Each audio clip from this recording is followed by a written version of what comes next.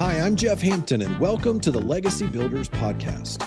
I have helped hundreds of investors protect their assets and maximize cash flow in order to help them create a path to generational wealth. Too often, hardworking high performers find that the structure of their investments not only cause liability, but also create tax issues. And it is my job as a lawyer to ensure that it is never the case. Each week, I will provide the tools, the tips, and the strategies to create maximum wealth in real estate and other investments, as well as interview some of the most successful people that have created their own path to legacy wealth. Welcome to Legacy Builders Podcast. Jeff Hampton here, your host, and I'm excited about today's topic. Today, I'm going to talk to you about LLCs and rental properties. And this is probably one of the areas that I get more questions about all over the place. I've had people messaging me all over Facebook and different groups. And just so you know, one of the areas I spend a good portion of my time helping service is the short-term rental, the Airbnb industry. And this is an area where there is so many misconceptions when it comes to understanding asset protection and whether someone needs an LLC, whether something is effective or not. And quite frankly, I'll just tell you right now, so many people go online and they'll just set up an LLC and they'll push a button. They'll go to so many of the providers that are out there that are cheap to set up an LLC.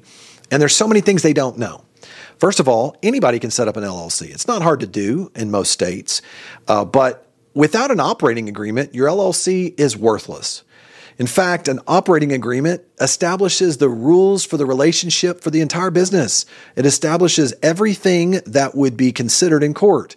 In fact, if you ever ended up in a lawsuit and a business litigation type issue that came up, one of the things the judge is going to ask is, let me see your operating agreement. Let me see exactly what you guys are working from, and that will help me understand the rules in court here. And so an operating agreement is critical when it comes to that. And I'm going to go over some additional misconceptions about LLCs as it relates to rental properties.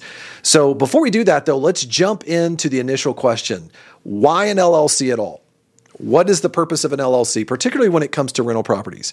Well, generally speaking, an LLC, its primary focus, limited liability company, it helps you to separate the ownership of the asset from your control of that asset. So one of the primary goals to asset protection is to ensure that you own nothing but control everything as it relates to your assets. And one of the things that an LLC will do is it can take a business enterprise, business activities, and it will separate it from your personal activities. So that way your personal assets and all of that, everything that you have is going to be separated from a liability perspective from whatever you're doing down here in your business activities. And so that's critical to do, because if you operate your business or have a rental property or multiple rental properties in your personal name, you're basically pulling back the covers and bringing everything all in the same bed together, everything that you've got going on in your personal life as well as your business life. And that's extremely risky. And part of our goal here at Legacy Builders is to build our wealth, use real estate to do that, because it's an amazing vehicle to build generational wealth. But we must make sure and take advantage of the laws and the entity structures that allow you to separate your ownership from your control of that asset. So let's talk about for a minute. We want to do this, but there are certain rules that we have to watch out for as well. There is a concept known as piercing the veil. So one of the things that I would do is I would bring lawsuits. And when I was working in a personal injury, my personal injury law firm, there would be lawsuits that we would bring against commercial property owners. And one of the techniques that's used by personal injury lawyers is to take a look and say, okay, did this individual violate the law in any way that would allow me to be able to pierce the veil, pull back that veil of protection that an LLC is supposed to provide you? Remember, that LLC is supposed to separate your ownership from the control and separate your personal assets from your business assets. But if an attorney can pierce through that veil, what can happen is that lawyer can now hold you personally liable for the actions of that business. So we obviously don't want that happening. That's not anything at all that we want to do when we're trying to build wealth. So one of the strategies that we use here is you need to first understand that there are certain things you must not do. you must never commingle funds. Do not commingle business funds with personal funds. And I see short-term rental owners doing this all the time. One example of that is, let's say you're standing in line at Costco for your property and you see something there that you think looks, hey, this would work great at my Airbnb. So you buy it in your personal name, in your personal credit card. You come back later and reimburse yourself on your business account. So understand that is commingling fund. There's commingling funds in that situation. Or if you don't keep your bookkeeping in order and you don't make sure your books are the way that they are not managed properly, it's so easy to commingle funds. That's one of the areas that I would look for immediately, is to look and see, does this person keep their business activity separate from their personal activity? If not, the argument is, Judge, these people are a disaster. It's one big slush fund. They are no different. This business is no different than their personal activity. So as a result of that, you should disregard it completely, pierce the veil. There are some other things you should do. Under most state laws, you're supposed to keep an annual meeting. You're supposed to keep annual meeting minutes. There's something known as unanimous consent instruments. Many states have state report filings that you're supposed to do. Some states have actual fees that you must pay yearly, like California, and you could go down the list. These are all very important that you make sure and maintain these. Otherwise, you could lose the charter on your LLC that your property is in, and you no longer have the asset protection that you're looking for. Or that attorney could pierce the veil of that protection and you end up losing that asset, okay? Or you could even end up losing more than that. You could end up losing some of your own personal assets. So now let's talk about that. We've now identified why an LLC. An LLC separates your ownership from your control. But now, where do you set up an LLC? Does it matter where you set it up? And there's a term in the law that there's a concept known as home state rules control. And what that basically means is, let's say you're buying a property in, Gulf Shores, Alabama, right? So there you are right on the beach, Gulf Shores, Alabama. But you've heard these stories that Nevada has really good LLC law protection.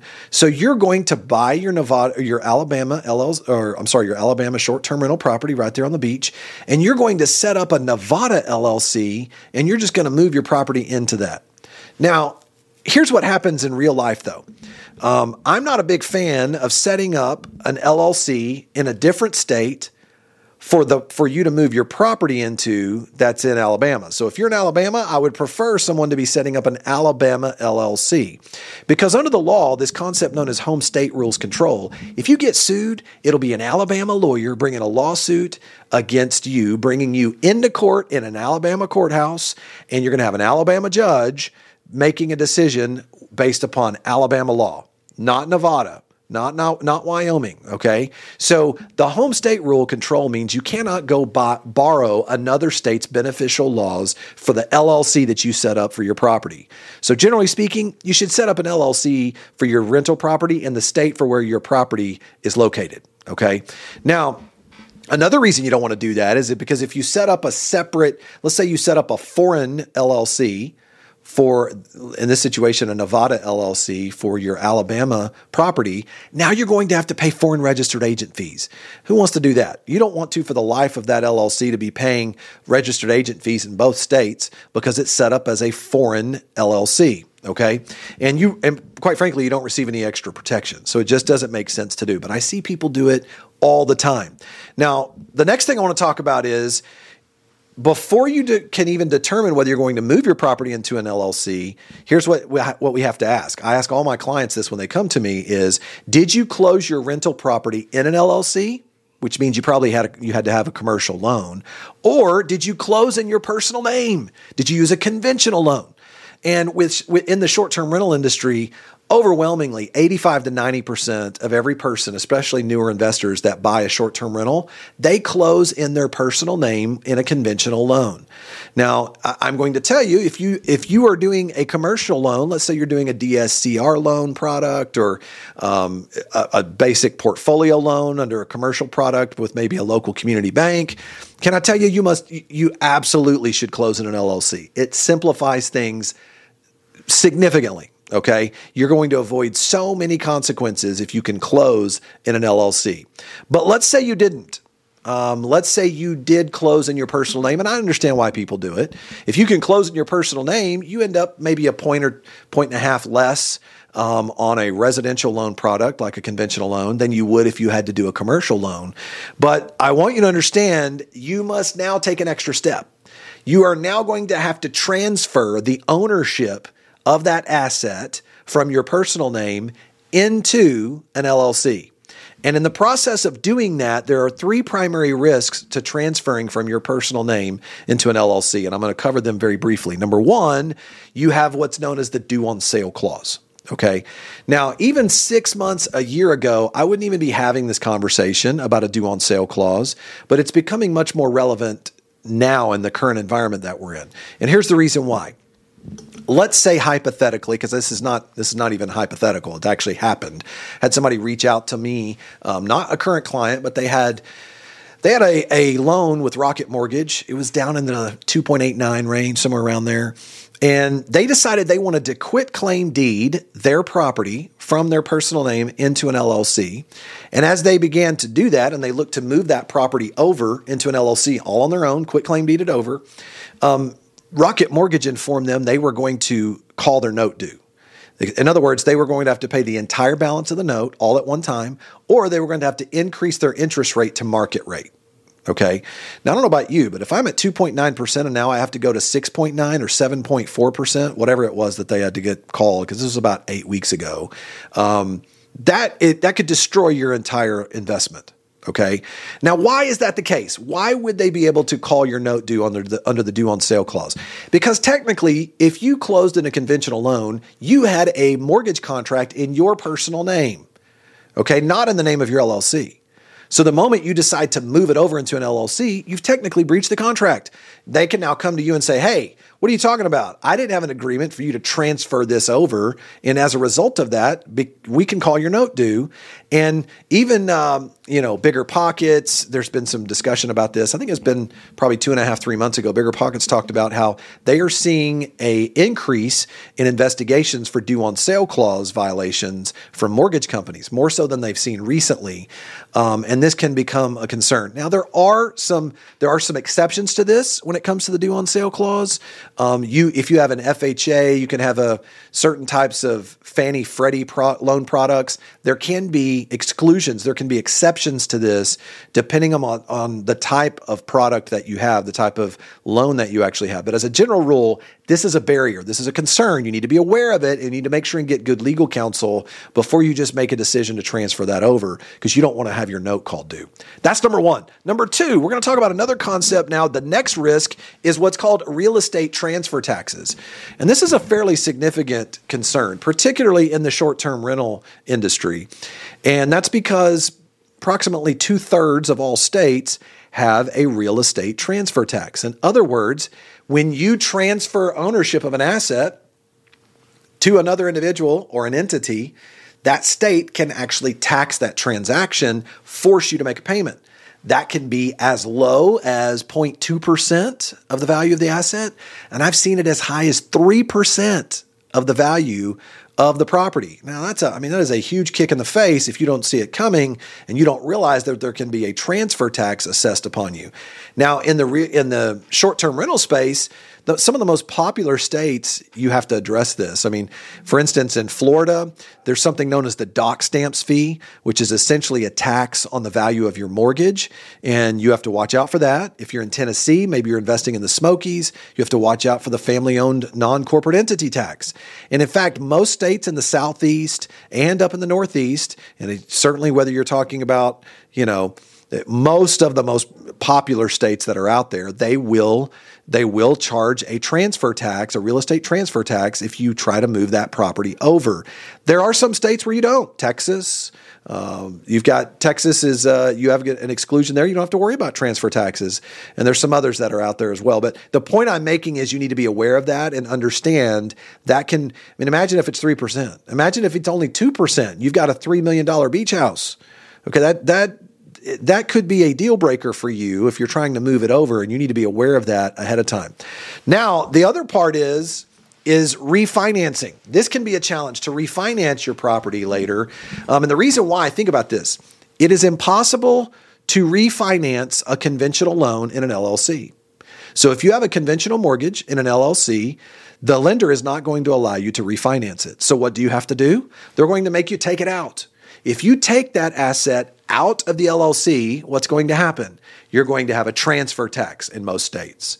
Well, let's say you refi it, and then you decide you're going to move it back in. What are you going to have to pay again? Another transfer tax. So there are mitigation strategies to avoid this situation, but I want you to understand, I see so many message boards on Facebook. I see so many people out there that are just typing in information on Bigger Pockets and other places where they're saying, hey, look, this is not a big deal. I'm just going to transfer over the asset by a quitclaim deed. And they have no idea what some of these consequences are going to be the moment they make that decision to do that. So I want to point out three big challenges that you have: the due on sale clause, the real estate transfer tax, and the refinancing challenges of potentially being penalized when you have to pull the asset out of that LLC if it's a conventional loan. What is the solution? Many of you say, well, is there not a legal solution to this situation? There is. It's known as a land trust. And it doesn't work in every single state, but in many ways, a land trust can help you mitigate many of these concerns. For example, back in the early 1980s, there was a law passed known as the Garn-State-Germain Act that essentially allows people to move assets from your personal name into an LLC if you use a land trust. It can help you avoid the consequences of the due on sale clause. And I joke around with people when I meet with folks, and I tell them that, the land trust is kind of like a Swiss Army knife. It's like the utility knife in real estate, because there's so many things that you can do with it. Essentially, you can avoid the due on sale clause. You can also many times avoid the real estate transfer tax, because here's how it works. A land trust is a simple grantor trust you move property into. And in the process of transferring it, you can actually transfer and receive asset protection.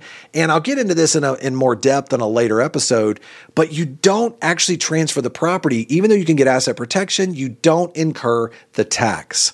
The same thing with refinancing. I'll go over in more depth how you can actually use the land trust to refinance the entire property without having to face those consequences of additional taxes in the process of doing so. Okay. So those are just a few things that we're going to talk about. Now, finally, what are some of the biggest mistakes that I see operators making? Number one, I see people setting up LLCs to run their banking through, but failing to transfer the property into the LLC. I mean, look, you've got to do that. You absolutely must transfer the property into the LLC to obtain any asset protection at all. If you don't do that, you're not going to be protected. It provides you nothing. Okay, so that's number one. The next thing I see is avoiding to set up asset protection because people think insurance is enough. And, I'll do a whole episode on this as it relates to whether or not asset protection is needed compared to insurance. But I think it's really important to understand, do you really want to be able to put your protection and your peace of mind in the hands of a third party that has every reason to technically find a way to deny your claim if something happens to your net worth, to the assets that you're spending all your time and effort building? And so that's one of the areas that I see some people. That's mistake number two. Mistake number three is not considering a holding company when they are investing in a state, particularly with very weak laws. A good example of this is California. California has extremely weak laws when it comes to business protection, as well as just asset protection for rental property specifically. And so if you're investing in a state where you don't have charging order protection, you don't have privacy, which most of them don't, you need to consider a holding company. And this is where I'm going to only introduce this to you for just a second, but holding company strategies can make all the difference in the world. And what we talk about here is a holding company is essentially it can be an LLC, it can be a limited partnership. But here, we talked about earlier that home state rules control, that you can't really go choose a beneficial state and their laws in order to set up your LLC. That's true for your underlying properties, okay? That's true. But when it comes to your holding company, you can go pick beneficial laws of particular states, whether it's Wyoming, whether it's Nevada, whether it's Delaware, whether it's Arizona and the limited partnership structure that's there. There are specific states that you can now go and make use of their beneficial laws. And here's how it works. The holding company is now the owner. It is the single member owner of each individual rental property LLC. So you would set up your rental property LLC as a single member LLC that would list the holding company as that single member. And the critical thing about that, by doing that, there's three big things you receive. Number one, you receive privacy, which means, I'm going to use Wyoming as an example. If you used Wyoming, let's say you have a Tennessee property. Okay. If that Tennessee property is set up as a single member LLC owned by your Wyoming LLC holding company, now if I go to the Tennessee Secretary of State trying to find out who you are, they're going to tell me it's a Wyoming LLC. Wyoming has special privacy laws where they will not disclose the names of the members. So now you're essentially anonymous. I can't even see who you are. I'm not able to now even know that you're associated with this business enterprise. But more importantly, you have something known as charging order protection. Charging order protection means that if I sue your Tennessee LLC and I win the lawsuit, if it's owned by a state's holding company that has charging order protection, I cannot make you sell, which is critical. If I can't make you sell as a lawyer, I don't get paid. If I don't get paid, my client would not get paid. And as a result of that, what do we see happening? We see good asset protection pushes lawyers down to good insurance every single time. You obtain that right out of the gate: privacy, charging order protection. And then finally, if you're planning on continuing to grow your portfolio, you don't have to keep paying all these K-1 tax filings for every one of your properties. So if you put a property in an LLC, you normally have to file a K-1 tax filing if you want any type of asset protection. You don't have to set that up that way now. Now you just file a K-1 tax filing for essentially your holding company. So now you get some preferential treatment when it comes to administrative expenses and tax strategy. Okay. Now listen, I'll get into in more depth later, but there's also advanced strategies where we can discuss how you can integrate estate planning by setting up a trust. You can have a trust that actually takes care of your estate planning needs to help you avoid probate court and take care of all of your family's concerns in the unlikely event that you were to pass away. But then also that can be integrated as part of the asset protection strategy. So these are layers that we build upon each other as we increase our net worth. And so the question came to me, and I thought it was important to bring up: why LLCs? Do you need LLCs with rental properties? You better believe you do. But listen, if you're an empire legacy builder, this is important because as you continue to build your net worth, you become a bigger target. And I'm going to tell you right now, rental properties are some of the highest risk assets that you can own. And although you can make a tremendous amount of wealth and you can create a lot of cash flow with short-term rentals, long-term rentals, and multifamily investing, you also can become a much bigger target to lawyers and lawsuits. So listen, thank you for joining us on this episode of Legacy Builders. I hope this has given you some clarity on LLCs and whether or not you need one as it relates to rental properties. Can't wait to see you on our next episode, where we're going to dive in even deeper into the subject of asset protection and how it applies to you as you continue to build your net worth as a legacy builder. See you then.